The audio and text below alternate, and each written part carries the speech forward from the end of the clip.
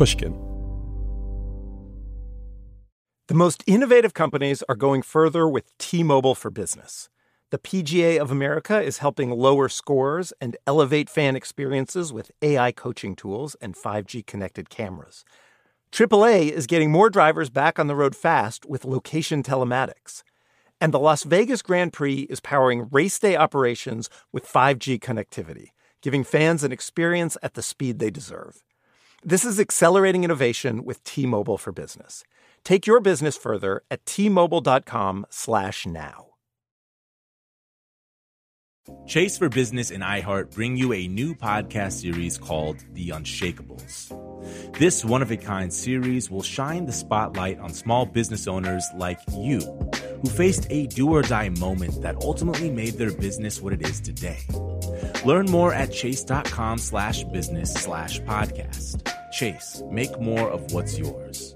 Chase mobile app is available for select mobile devices. Message and data rates may apply. JP Morgan Chase, N.A. member FDIC 2024, JP Morgan Chase & Co. This is Solvable. I'm Ronald Young Jr. The way cancellation makes it seem like one person is responsible for an entire system of behavior. We never get at the system, and it allows us to be off the hook that we are all participating in the same systems. You may have heard the term cancel culture a few or many times before. According to Urban Dictionary, cancel culture is defined as a modern internet phenomenon where a person is ejected from influence or fame due to questionable actions. It's seen by some as a way to hold public figures with power accountable for their actions, while others see it as the new mob mentality. But people have been canceling other people through the ages. Think back to the 1950s with Senator Joseph McCarthy blacklisting folks he deemed un-American, and even further back to the Salem witch trials.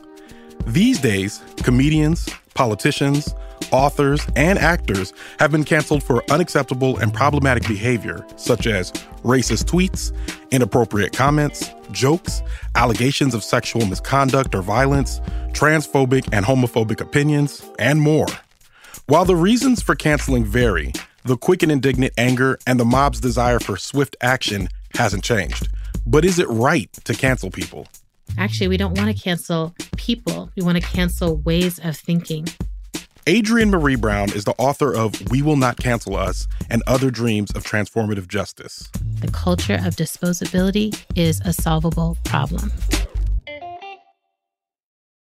Adrienne, you first made your thoughts public on cancel culture through a post on your website, and that post was entitled Unthinkable Thoughts, Call Out Culture in the Age of COVID-19. What made you decide to write that then? Well, I had been away. I was on sabbatical, and I've been doing like movement-related work, organizing for social change, environmental change, economic justice for like 25 years.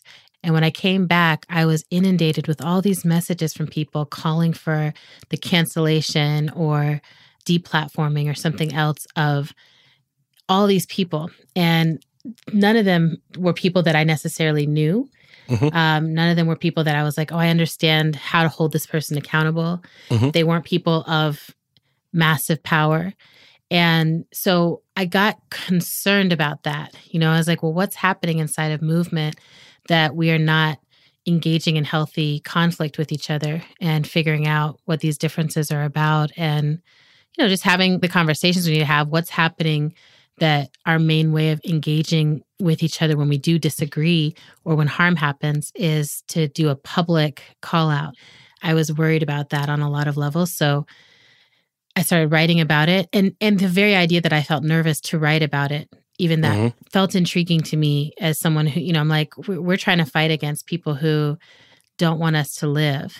And in that scenario, I should never feel worried about trying to be in any conversation. I'm like, we got to figure this out because we have to survive. I posted the initial blog, which was quite long, and the feedback made me convinced that it would be well served as a book. The book is We Will Not Cancel Us. Yes. Who is us? The us that I was really thinking of was people who are in social justice movements, people who are in spaces where they've said, We are abolitionists. We are feminists. We are, post-capitalist. We're trying to figure out a different way of being in relationship to this planet that is respectful, that will sustain us, particularly inside of that pocket, the abolitionist space. Those of us who believe that there is a way that we can be on this planet as a human species that doesn't involve prisons and policing, which is in the lineage of slavery, right? Mm-hmm. There's this body of us who believe that, and we're trying to hold down movement and create movement to be a space where that's the practice, but we're still actually doing these highly punitive measures with each other. And so that was the call. We have to figure out how to do this some other way so that we can break this pattern of disposability. Talk a little bit about how you envision transformative and restorative justice being a way to replace punitive justice. When someone does something wrong, we punish them in any number of ways. Corporal punishment, we take away their freedom, we take away their right to vote, we sometimes physically injure them with the death penalty, and it is this binary where people are good or bad, meaning that they are deserving or not deserving of punishment. If that worked, if that worldview worked, then especially with the amount that we have, in particular in the U.S., invested in the prison system, we should be crime-free without harm because we punish so professionally and so thoroughly. It doesn't work. It doesn't actually stop harm from happening. And if you focus on how would we stop the harm from happening, then these models of restorative justice and transformative justice emerge or can be remembered. A lot of these are ways that people long before capitalism and colonialism took over the way the world functioned. There have been cultures that had other ways of dealing with harm when it happened, dealing with conflict when it came up. And those ways are both old and ones that we need to relearn. And they involve mediation, being able to sit and be held in a conversation that you can't handle one-to-one, have someone else there to help move it along and find the places where there's an opening when it feels like it's all a wall. There's community circles, community accountability processes where an entire body or community can sit and hold both or all members of a conflict or harm and find out what is the right move forward, what would actually bring some closure and allow healing to begin in the circumstance, being able to truly hear each other, being able to truly listen, and the idea that people can change. People are always changing. Everything that you're saying, it makes sense when you talk about in movement, when you're talking about marginalized folks, when you're talking about folks fighting for justice within the community. But cancel culture is something that it's been coming up a lot recently. And there's been a prominent comedian. There's been a prominent rapper. There's been, prominent folks. There's been some prominence. There's been some prominence out there. How do we reconcile the members, people who are members of marginalized community, but in some ways are not necessarily fighting on our team? If that makes sense. And when I say our team, I mean the teams of folks that are fighting for justice. The us. The us. Yeah. I mean, I think one of the things that gets teased out with this is how non-monolithic we are. And I think that's always important for people to understand, because then the people that we are organizing amongst and with and for are also non-monolithic. And what we have to do is be in the conversations if we care about them, So to me, there's always a question of, are we calling for this person's cancellation because they're causing harm to us? What's actually happening? So I look at an R. Kelly and I'm like, the call there for a cancellation or a muting R. Kelly is related to staunching the economic flow that supports him doing ongoing visceral harm to young girls. And because of the resources that he has access to, he can just continue to act. So something else has to stop him, right? And right now, the only move we have to stop someone at that level is actually prison, right? It's not cancellation, because what we see when people get canceled is, in a lot of ways, it feeds them. It's like more and more attention moves towards them. It allows the people who are also staunchly ignorant in the same ways, right? Like emotionally ignorant, spiritually ignorant, economically ignorant, like whichever one it is, transphobic, right? It's whichever thing they're sitting in, it allows the people who also believe that to flock towards them and for them to gather together. So that's part of it, to me, is I'm just like, it doesn't work it doesn't work the way we would want it to work.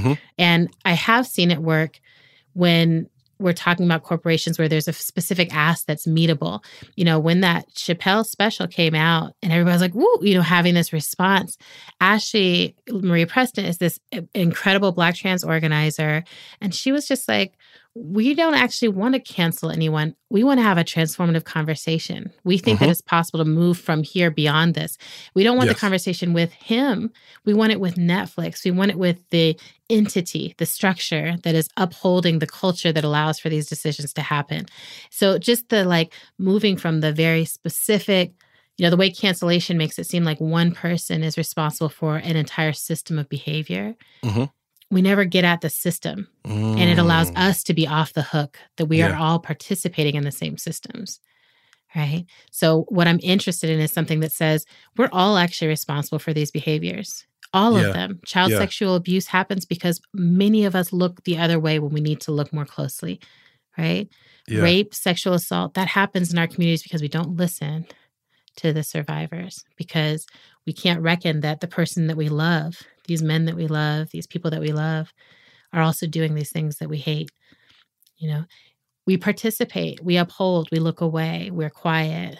And so this era that we're living in, Me Too and Black Lives Matter, putting a pressure on, this pressure means actually we don't want to cancel people. We want to cancel ways of thinking.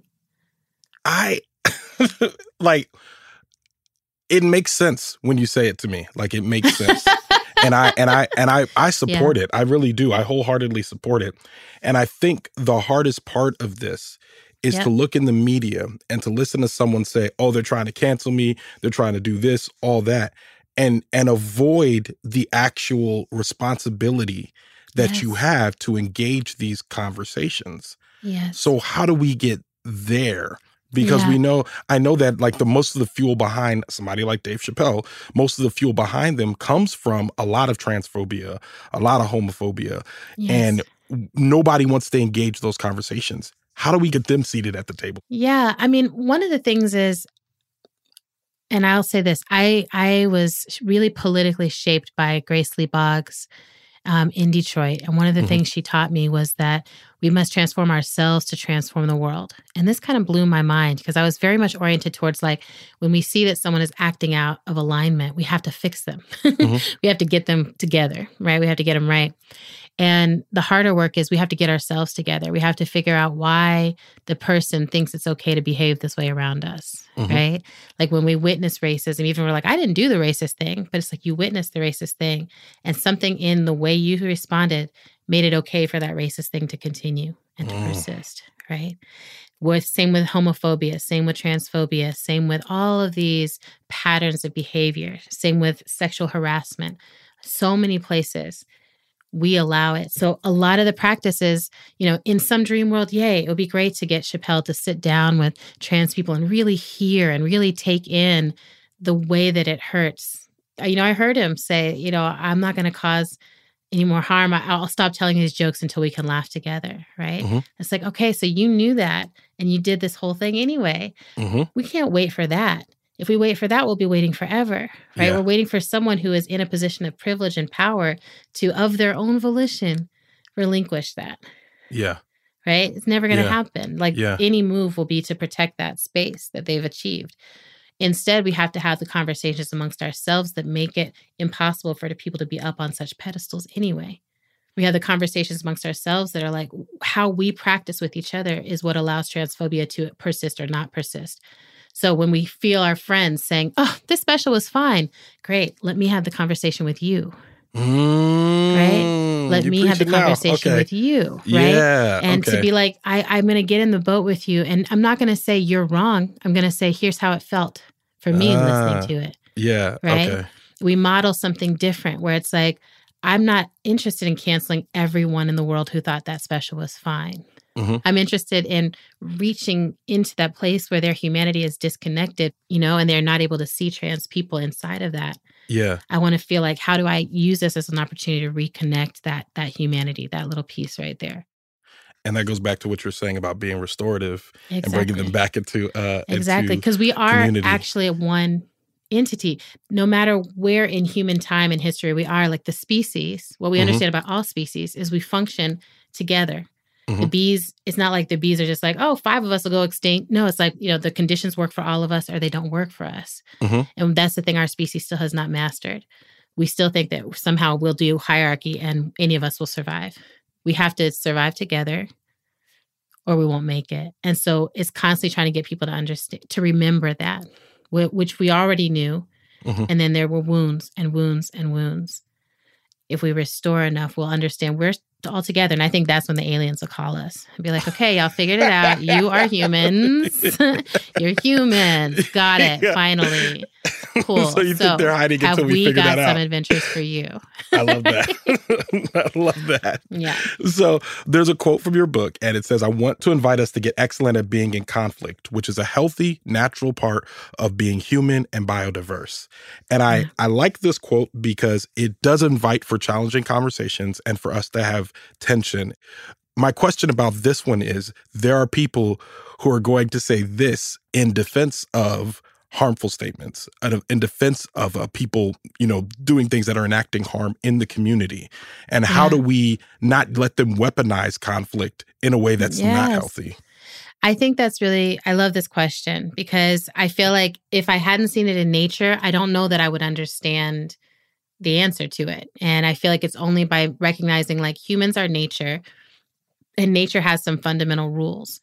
Amongst them, that difference is actually one of the things that creates a healthy ecosystem. The differences in an ecosystem nourish each other, symbiosis emerges, and that's when life really gets popping. Like those are that's the like, oh, we rainforest? Okay. Like it's exciting, right, to be there. But if there's something that is toxic to that system, then literally the entire ecosystem organizes itself to protect itself and to really keep that toxic substance out. And I think we have to look at it that way as like, for me, I don't think that a person can be that toxic substance, but I think people's ideas and behaviors can bring that toxicity into community. And I think that's where then we have to be able to say, hold on, we don't allow that behavior in this space. Can you let that behavior go? We see in nature all the time, things can be restored.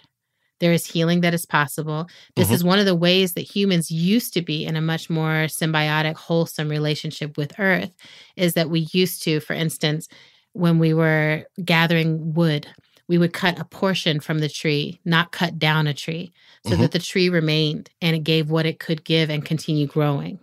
If we think of it that way, where it's like, okay, everything can handle some portion being taken away. What is it for us? I think that we get lost in this. I feel like as humans, we think our biodiversity is a weakness and that if we are in spaces where many of us or many ideas thrive, we're gonna fight with each other in a way that is so uncomfortable we can't bear it. But I'm like, we should at least try it. We should try being uncomfortable. The discomfort is usually because there's an old idea or an old way of being that is too small for who your spirit and soul actually want to be. We constantly expand over the course of our lives. Our minds, our comprehension, our ability to handle difference expands more and more. That's the beauty of our species. So that to me is what's inside of it, is like the idea is to have as much biodiversity, as much difference in the community as possible, but not to allow harm to persist in the community because the harm impacts the entire ecosystem negatively.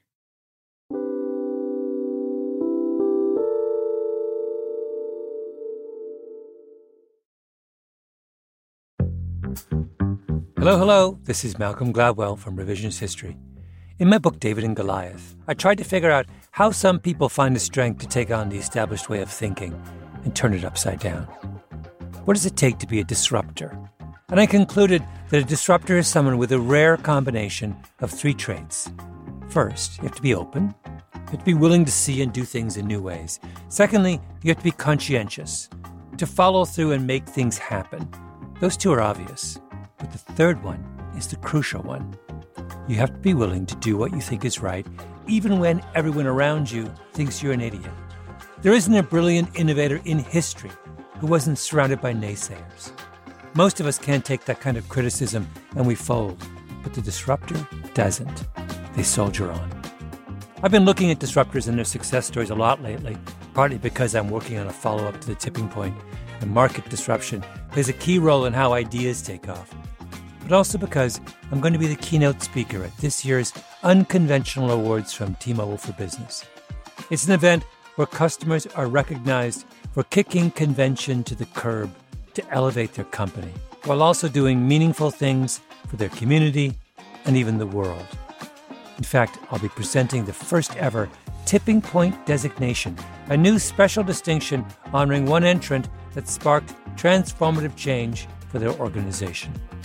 If this event sounds like your thing, I encourage you to find out more or even enter the Unconventional Awards to be recognized for your disruptive thinking. Win a donation to a charity of your choice, and much more. You can enter before July 31st at tmobile.com/unconventional awards.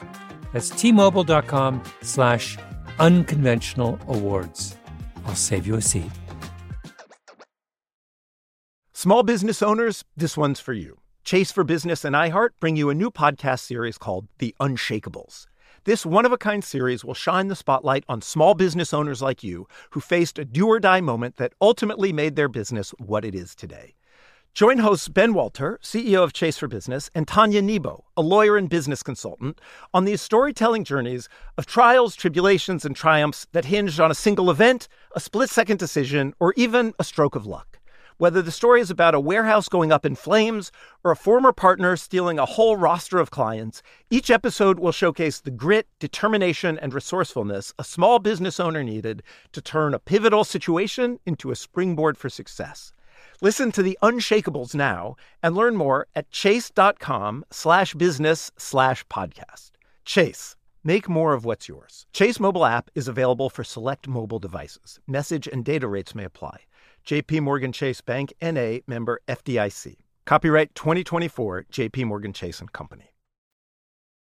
Adrian, one of the things I really enjoyed in your book was that you talked about when a call-out can be useful. You say call-outs can feel most powerful when they are used with their tactical intention for those with less positional, political, economic, or other power to demand accountability to stop harm or abuse, which I appreciate. And I think you laid that out perfectly with the way that you were talking about R. Kelly.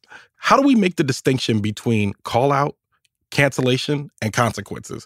Because I hear all three of them being used interchangeably, especially in media, and especially by people who are trying to get themselves out of consequences. Oh, I love it. I think we're still in the birthing stages of figuring out what all these things are. And that's why when people are like, it's a whole culture of this, it's a whole culture of that. I'm like, yes, this is in the culture. You know, we are in some ways, cancellation is in the culture, right? And the culture is steeped in a punitive culture. So it's like cancellation is just the peak of a certain kind of wave that's happening in the culture. But it's not the only thing that's happening in the culture. And I think what we actually need is an accountability culture or a culture of consequences where it's like, oh, it's true that you actually did this thing. We know that it's true. And here's what a consequence can actually look like.